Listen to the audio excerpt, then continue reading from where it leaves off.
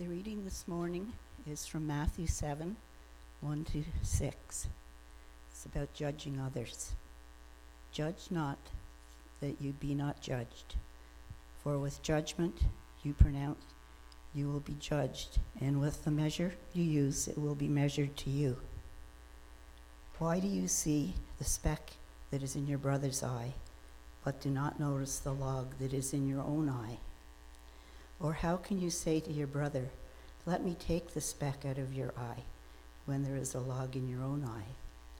You hypocrite, first take the log out of your own eye, and then you will see clearly to take the speck out of your brother's eye.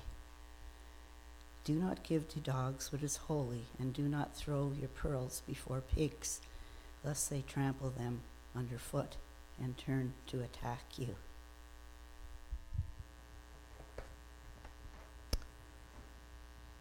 You know, there's reasons behind a lot of the songs that we sing on a Sunday. There's a thought behind it that often, you know, as a congregation, you may not be privy to and you may not realize. But this morning, you'll notice that we sang songs that we're pointing our hearts to God, just saying, God, you are holy. God, this is all about you. Right, this is why we're here, because we're looking to you, we're praising you, and we're lifting our voices up to you. And that's what our focus was this morning in worship, was just turning our eyes to God and say, you are holy. And the reason why we do that is when we recognize the God that we serve, it's then really hard to turn to our brother or sister, or turn to another and judge them. Right, when we sing with holy voices unto our Lord, and then turn to someone and judge their heart or judge their character or judge what's going on in their life, the two are not compatible. And so there's reasons why we sing what we sing this morning, and it's a reminder to us that these lips that praise God should not then go and condemn people. And so we've now come to the last section in the Sermon on the Mount as we've moved from chapter 6 and we've moved into chapter 7. And once again, you're going to notice that with the change of chapters comes with a change in Jesus' focus. In chapter 6, we talked about the fact that Jesus' teaching was focused on how we are to live in light of God as our Father. As followers of Christ, how should we act? How should we live in light of knowing that God is Father of us? And in chapter 7, Jesus' attention shifts now to how Christians are to live in light of the fact that God is not just Father, but He is also Judge. Throughout this chapter, Jesus will remind us that we are not only children of God, but we are people who must live in light of the fact that we will come before God and we will be judged by Him, that we will give an account for our lives. And while this should not be a scary prospect, if you are a child of God, it is a reality that we have to live with. It is a reality that should govern our thoughts and our actions that we take throughout our lives. And so we're going to see this principle that people will be judged, taught by Jesus all throughout Matthew chapter 7 as we complete the Sermon on the Mount in the next few weeks. And we're actually going to be postponing it and finishing it in the new year as we go into the Advent season. We're going to turn our attention to the Advent season that is before us, and we'll finish this up in January after today. But Jesus begins the theme in chapter 7 on the theme of judgment in verse 1 with a warning to men regarding one of the things that can happen when we forget our proper place in the order of things. Judge not, that you be not judged. In his book, Studies in the Sermon on the Mount, which was originally published way back in 1959, maybe not way back for some of you, sorry, but Martin Lloyd-Jones, right, he comments on the verses that we're looking at this morning. And his thoughts seem timeless when we look at the culture that we're living in right now and the tone that we're living in right now. His commentary could have easily been written in the last 10 years as opposed to the 60 plus years that it was actually written. And so in regards to Jesus' teaching in these verses, Jones shares the following thoughts. He says, never perhaps was a correct interpretation of this injunction more important than at this present time. Different periods in church history need different emphases. And if I were asked, what in particular is the need of today, I should say that it is a consideration of this particular statement, judge not that you be not judged. This is so because the whole atmosphere of life today, and especially in religious circles, is one that makes a correct interpretation of this statement quite vital. We are living in an era when definitions are at a discount, an age which dislikes thought and hates theology and doctrine and dogma. It is an age in which is characterized by a love of ease and compromise, anything to live a quiet life, as the expression goes. It is an age of appeasement. It is an age that dislikes strong men because it says they always cause disturbance. It dislikes a man who knows what he believes and really believes it. It dismisses him as a difficult person who is impossible to get on with. This is Jones's synopsis of the world that he was living in back in the 60s and the 50s and the 60s. And I think that this synopsis remains as relevant today as when he first wrote it, maybe even more relevant to the day that we live in. And I'm going to touch a little bit on our culture in relation to this idea of judgment, because if we take just verse 1 this morning, we live in a culture where whether you are Christian or non-Christian, this decree from Jesus is widely known. And people may not even know where it came from, but they know, judge not, or you will be judged. And they don't just know it, but they like to employ it, whether they're Christian or non-Christian. And the sad thing about it, though, is that it's often used completely incorrectly. And it's used as an argument for self-justification or the condemnation of another person, which is exactly what Jesus is teaching us not to do here. Matthew 7:1, if we were to do a survey of the most misconstrued, misused, and abused verses in the Bible, it would be right up there alongside Jeremiah 29:11.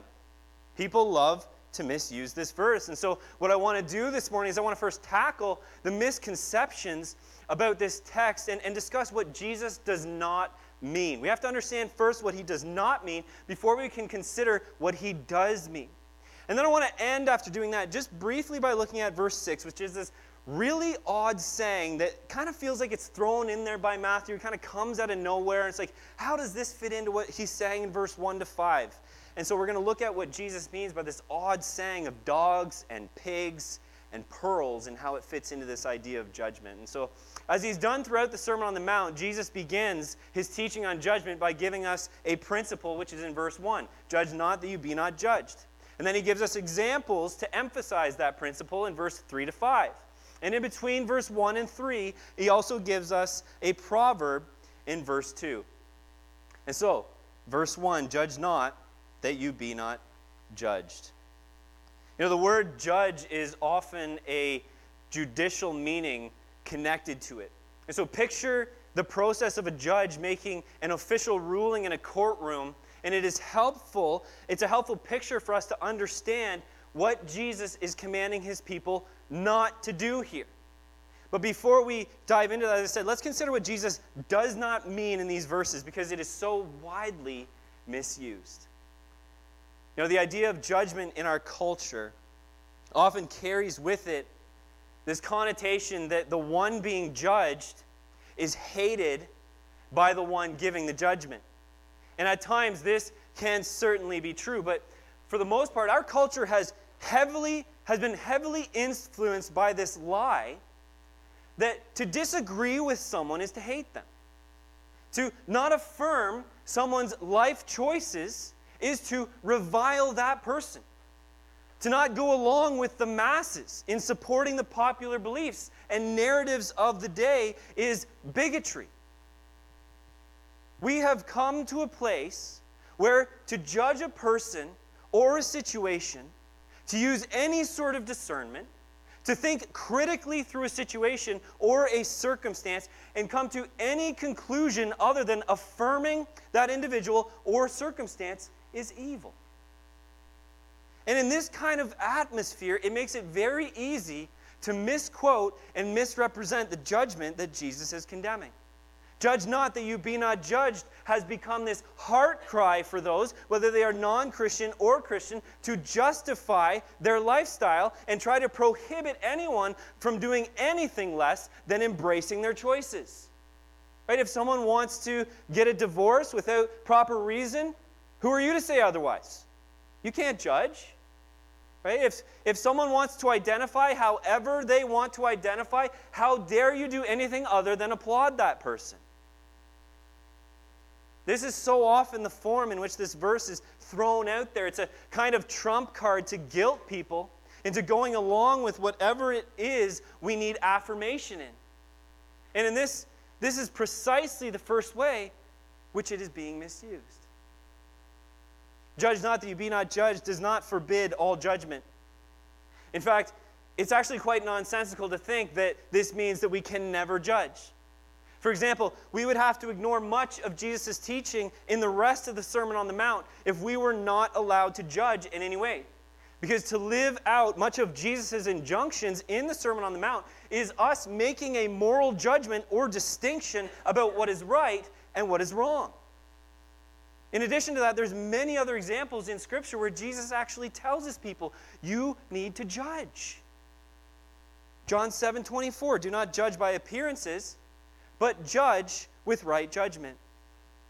In Matthew chapter 18, Jesus institutes a process for a Christian brother to deal with another Christian brother who sins against him. It is a process which requires us to make judgments of another person. And so it does not mean that we are never to judge. Similarly, it also does not mean that we are never to express an opinion about another person or a situation.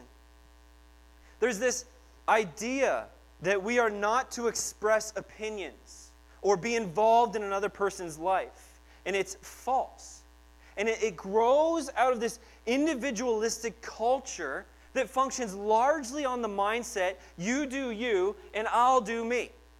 Right? This is yours, that's mine. This is my bubble, your bubble. Whatever happens there is up to you. Whatever happens here is up to me. Don't worry about what's going on in each other's bubbles.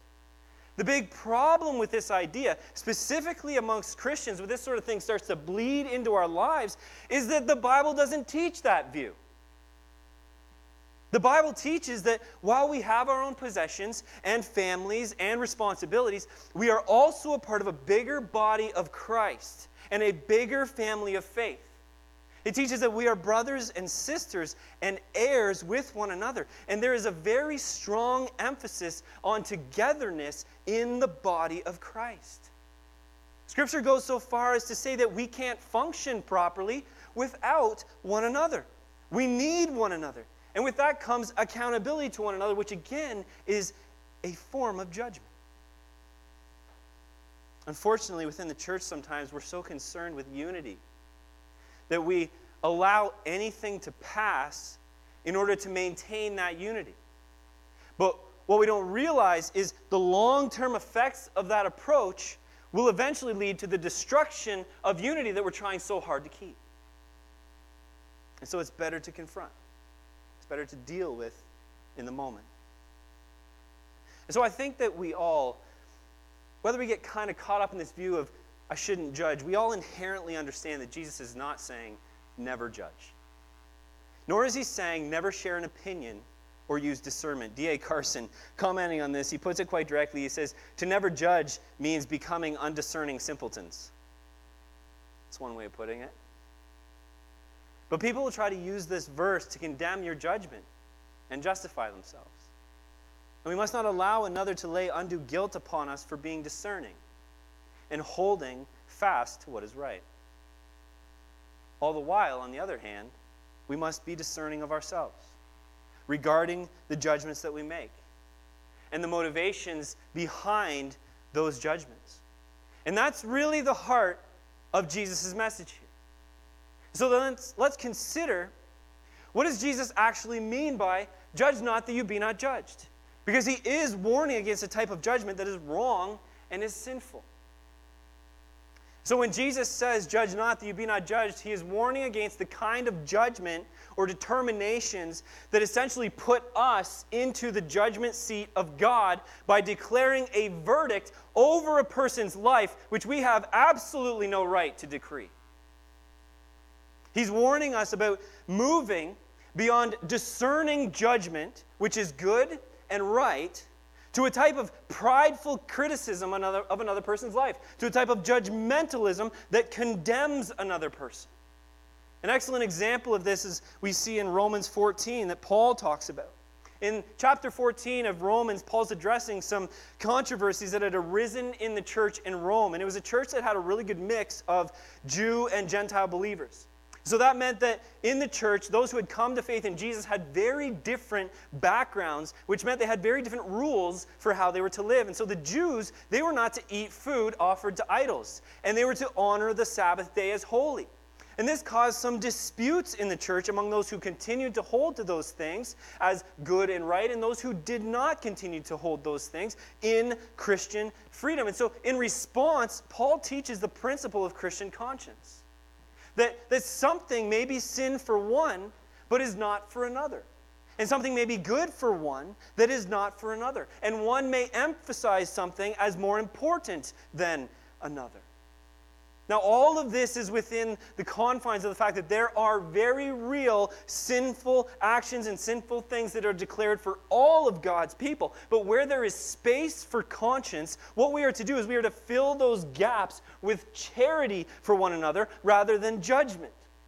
Right? A discerning judgment we should use regarding what is right for us, not a condemning judgment as though another person should share our conscience.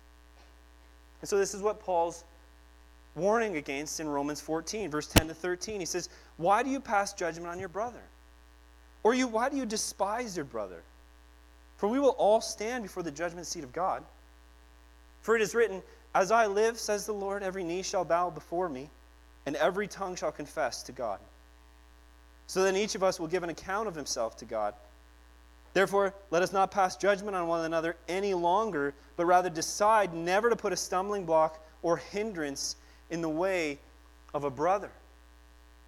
And so when we judge in this way, where we condemn and we despise our brother or sister in Christ, what we are doing is we are usurping the place of God, and in usurping God's authority, we are making ourselves accountable and answerable to Him. And Jesus warns us from verse 1 and 2, if we judge in this way, without charity, with a harsh measure, that is how God is going to judge us. Now, I can anticipate that some may have an issue with the idea of God judging His people. Because that's what we're talking about here. We've said all along, the Sermon on the Mount is for believers.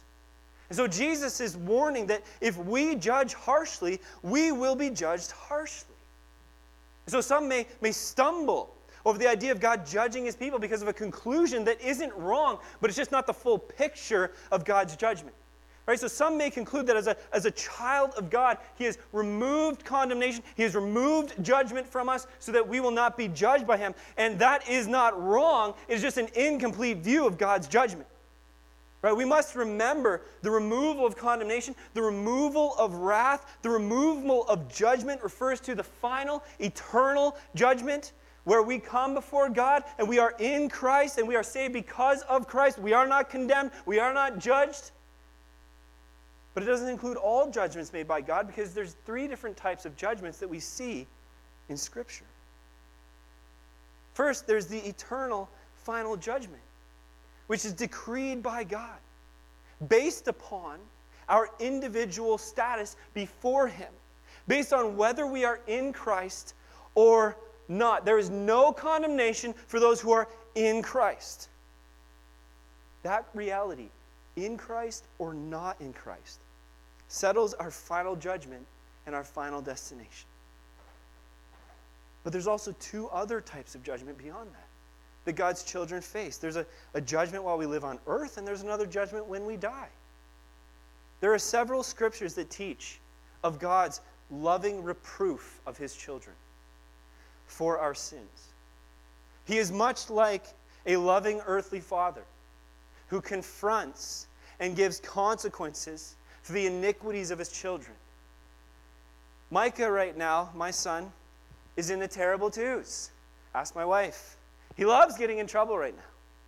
What kind of loving father would I be if I just let him do his thing and he could just grow up thinking he could get away with whatever he wants? Right? God reflects earthly loving fathers, we reflect our Father in heaven.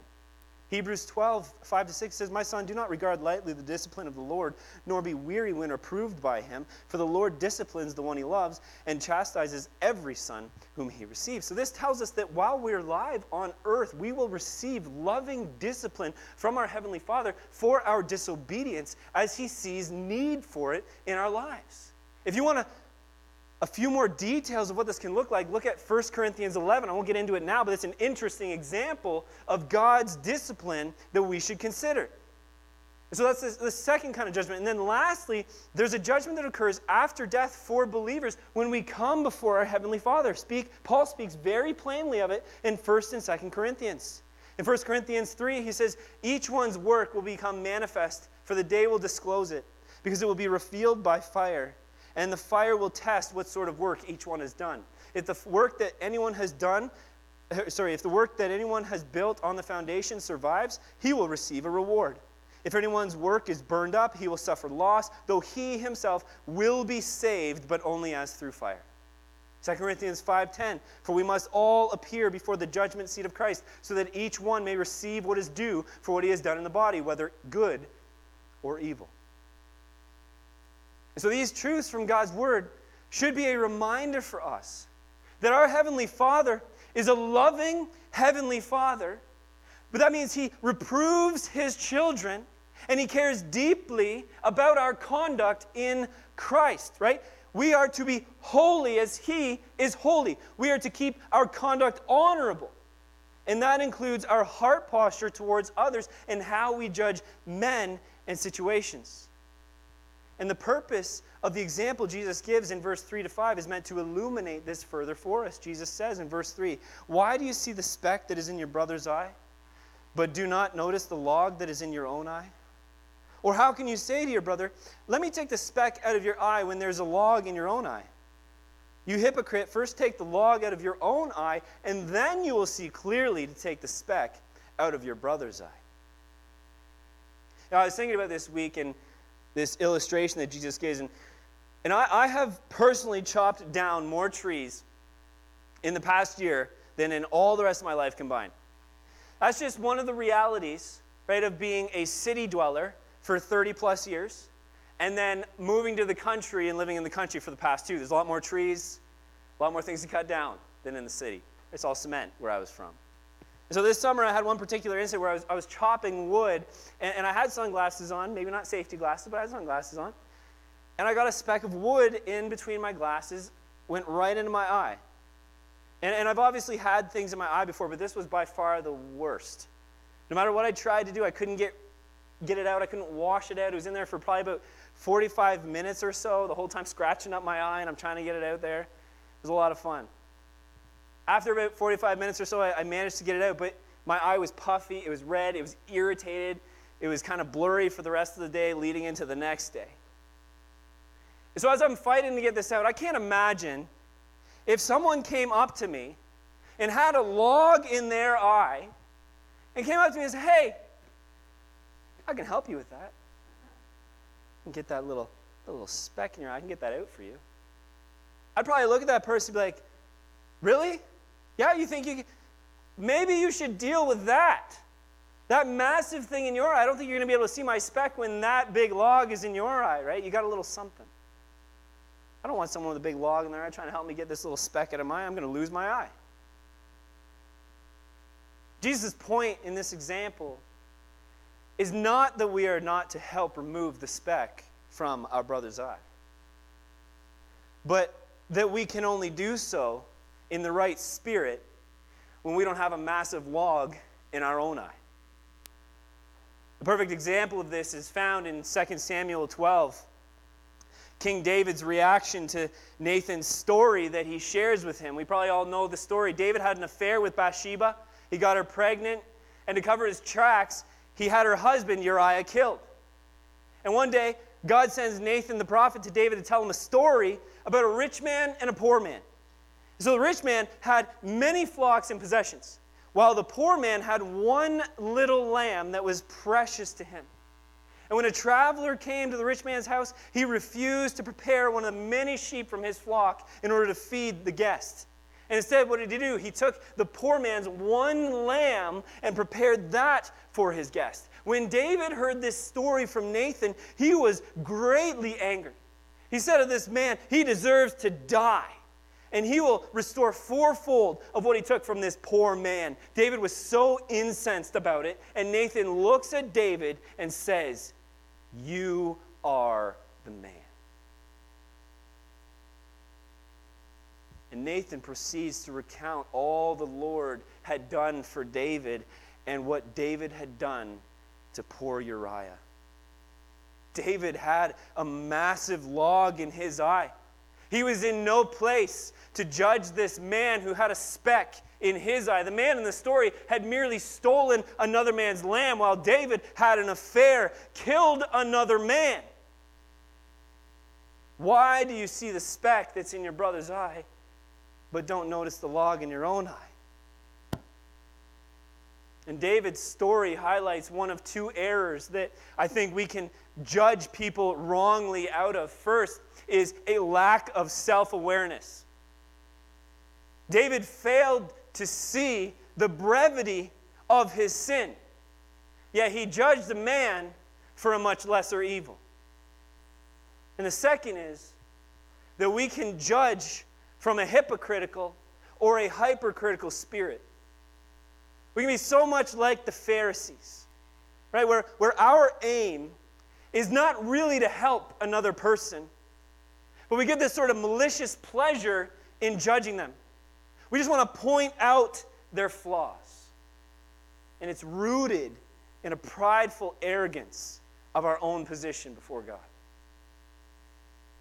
I want to tease this out a little bit because I think it's important to try to give us some examples that may help us identify this in our own lives, this kind of evil judgment that we can sometimes fall into. And there's so many different examples you can give. I'll give you just 4 things that we should consider when judging another person. First is, if we find ourselves readily making judgments in situations that are of no concern to us, we may want to check our motivation for doing so. One example that I find seems to be so prominent as an adult is the amount of opinions parents have about how other parents raise their kids. Everybody relate to this? There's so many different opinions. And they tend to be quite critical. And they're often given in a spirit of, it's not really a spirit of, I want to help them. I want to point out what you're doing wrong. And ultimately, it's not a matter that concerns us. And so whenever we step into a sphere of judgment that doesn't readily involve us, we should be very careful. Second, we need to be careful that what we judge as right or wrong is based on biblical principles, not our own prejudices. Kind of like what we see in Romans 14. We will all have some long-held beliefs that have not yet come under the Lord's authority. And we need to be aware of that and make sure that the judgment that we judge is not based on man's opinion, but God's decrees. Third, we need to be careful of how easily we can judge an individual's personality rather than principles. Right? How easy is it for our conversations to turn to an individual, especially one who maybe holds a different view than us. And suddenly, our language becomes, well, they are this. Well, they are that. And it's no longer about principle, but it's become judgment of a different person or a different personality. Fourth, we need to be careful of disregarding circumstance and the work of God in another person's life. This is one of the hardest ones, and this is why we have to be so careful when we don't know other people's story. Right? Because the Lord works miraculously. I've seen him do incredible things in moments. He's done incredible things in moments in my life, but the reality is that sanctification is also a lifelong process. And when we make judgments, we must consider life experiences. I've seen this principle play out over and over, where an individual from a stable family with good discipline and moral teaching comes to faith and seems to progress quicker in sanctification than an individual who comes from a broken home, had no stability, no one teaching them right or wrong, and maybe have had some hang-ups that they're clinging closer to because of the life that they have lived. That's not always the case. It's a generalization, of course, but I'm only saying that because we must consider circumstances in our judgments. We must consider that some have been through much more, have seen darkness to a degree that we have not seen, have experienced things that we have not experienced, and maybe the Lord is taking a little bit longer to sanctify some things in their life because of what they've been through. Your ability to control your tongue may be an easy win for some of you. Whereas for another brother or sister, that may be a hard-fought victory. I'll sum it up like this. In order for us to judge someone else correctly, we must first see ourselves. This is what Jesus is saying. You have to see yourself clearly. We have to remove the log from our eye. We must be willing to humbly stare into the sinfulness of our hearts. We have to recognize and grasp just how wicked we are, how fallen we are, how every single day we would easily be tempted and fall into sin would it not be for God's grace upon our lives. And I'm not talking about a self-deprecation here. I'm not talking about a worldly, oh, woe is me, I'm such a sinner. I'm talking about the right acknowledgement of how the Bible describes every one of us. That we are more sinful than we like to imagine. But we have also received way more grace than we could ever imagine. Only when we see ourselves correctly are we then in a position to meekly and rightly judge another. Because then that judgment will be given in the proper spirit of charity, in the proper spirit of generosity. Because that's what we've received from our Heavenly Father. I want to end just very briefly by looking at Matthew 7:6.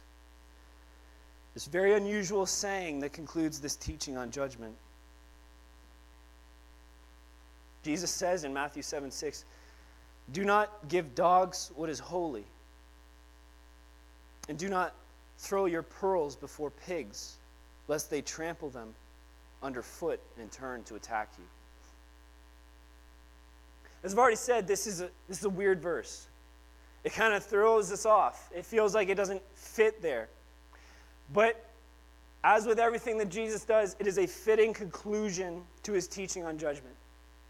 And what it is, first and foremost, is it is a warning to those who would say, never judge. To those who would try to use this, judge not that you be not judged, incorrectly. Jesus is warning here against a lack of discernment amongst his people. It reminds me of what he said to his disciples when he sent them out to preach the gospel. He told them, "Be shrewd as snakes and innocent as doves." Jesus uses the illusion of dogs and pigs, and it seems harsh, but he's referring to certain people. And when we understand that in Jewish culture, pigs were unclean animals, and dogs were not, the cute domestic best friend. I don't think they're cute, but the cute domestic best friends that we think of in our culture. I used to think they're cute. There's a story behind that. But rather, they were wild, right? They were despised. Dogs were scavengers in Palestine. And so when we know the biblical picture of pig and dog, we recognize very quickly these are harsh terms of disgrace that Jesus is using here. A dog was often an insult used of another.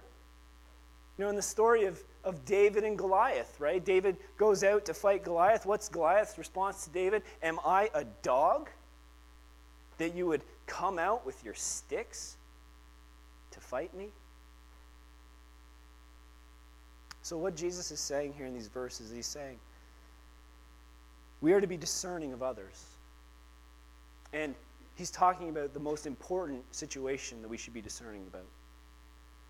When it comes to the gospel, when it comes to the good news. He's saying we are to make a judgment whether we continue our efforts with an individual or a group of people in the proclamation of the gospel based on that person's response to God's truth. Dogs and pigs refer to non-Christians who persistently respond to the gospel in a vicious way. The picture of a wild dog is this picture that the wild dog would tear up anything that is holy. A pig would trample on something of value like pearls under its feet out of ignorance.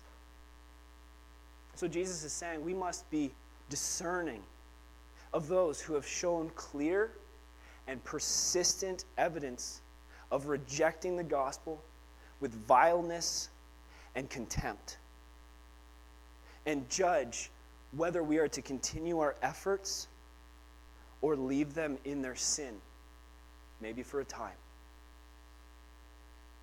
It's a somber wisdom that the Lord is calling his people to have, and we see Jesus do this, and we see the apostles do this. Paul in Acts 13:46, him and Barnabas, they talk to the Jews, and he basically say, it's necessary for us that we spoke to you first, but you've thrust this aside. You've judged yourselves unworthy of it, and so now we're taking it to the Gentiles. There's so many examples where we see the apostles using this kind of discerning judgment, deciding to leave areas because of hostility to the gospel. Judge not that you be not judged is another example of a tightrope that we walk as followers of Christ. This narrow road that we have to travel on. To the far right and to the far left, we either become judgmental or we become undiscerning simpletons. We must be constrained by the Spirit of God within us in order to walk rightly in judgment. And to do this requires a close relationship with our Heavenly Father, especially with what Jesus talks about in Matthew 7:6, with the gospel itself. We don't take that lightly. We must be constrained by the Spirit. We must understand God. We must understand his heart in those moments. We must seek wisdom from him. It's more than just having a knowledge of his word. You cannot make these kind of judgments just because you know the word of God well. It has to be out of a love for God. It has to be out of a love for people. Be shrewd as snakes and innocent as doves, as Jesus has charged us. Let's pray.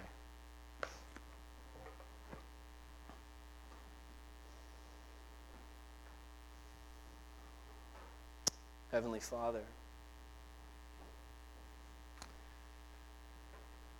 we thank you for the grace of Christ in our lives. Father, we know that we must first and rightly see ourselves as your sons and daughters. That we are people who have been ransomed by you through Jesus Christ when we place our faith in him. And we get to call you Father. Lord, let us also recognize that we are people who will be judged. That we will come before you and give an account. That as a loving Father, you will reprove us.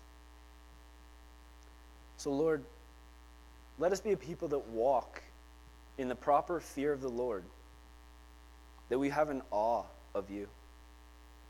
that we have an understanding of your greatness and your love. Father, help us walk the narrow path. Lord, I truly believe that if your people could get this right, judge not that we be not judged, if we could understand when to judge rightly and when to hold our tongues, we would look so different than the world. Father, constrain us by the power of your Spirit.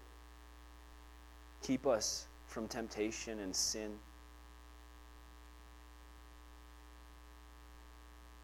Lord, help us to judge rightly.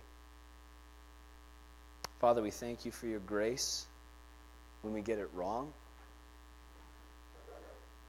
Lord, encourage us through the power of your Spirit to strive and get this right. I ask this in Jesus' name. Amen.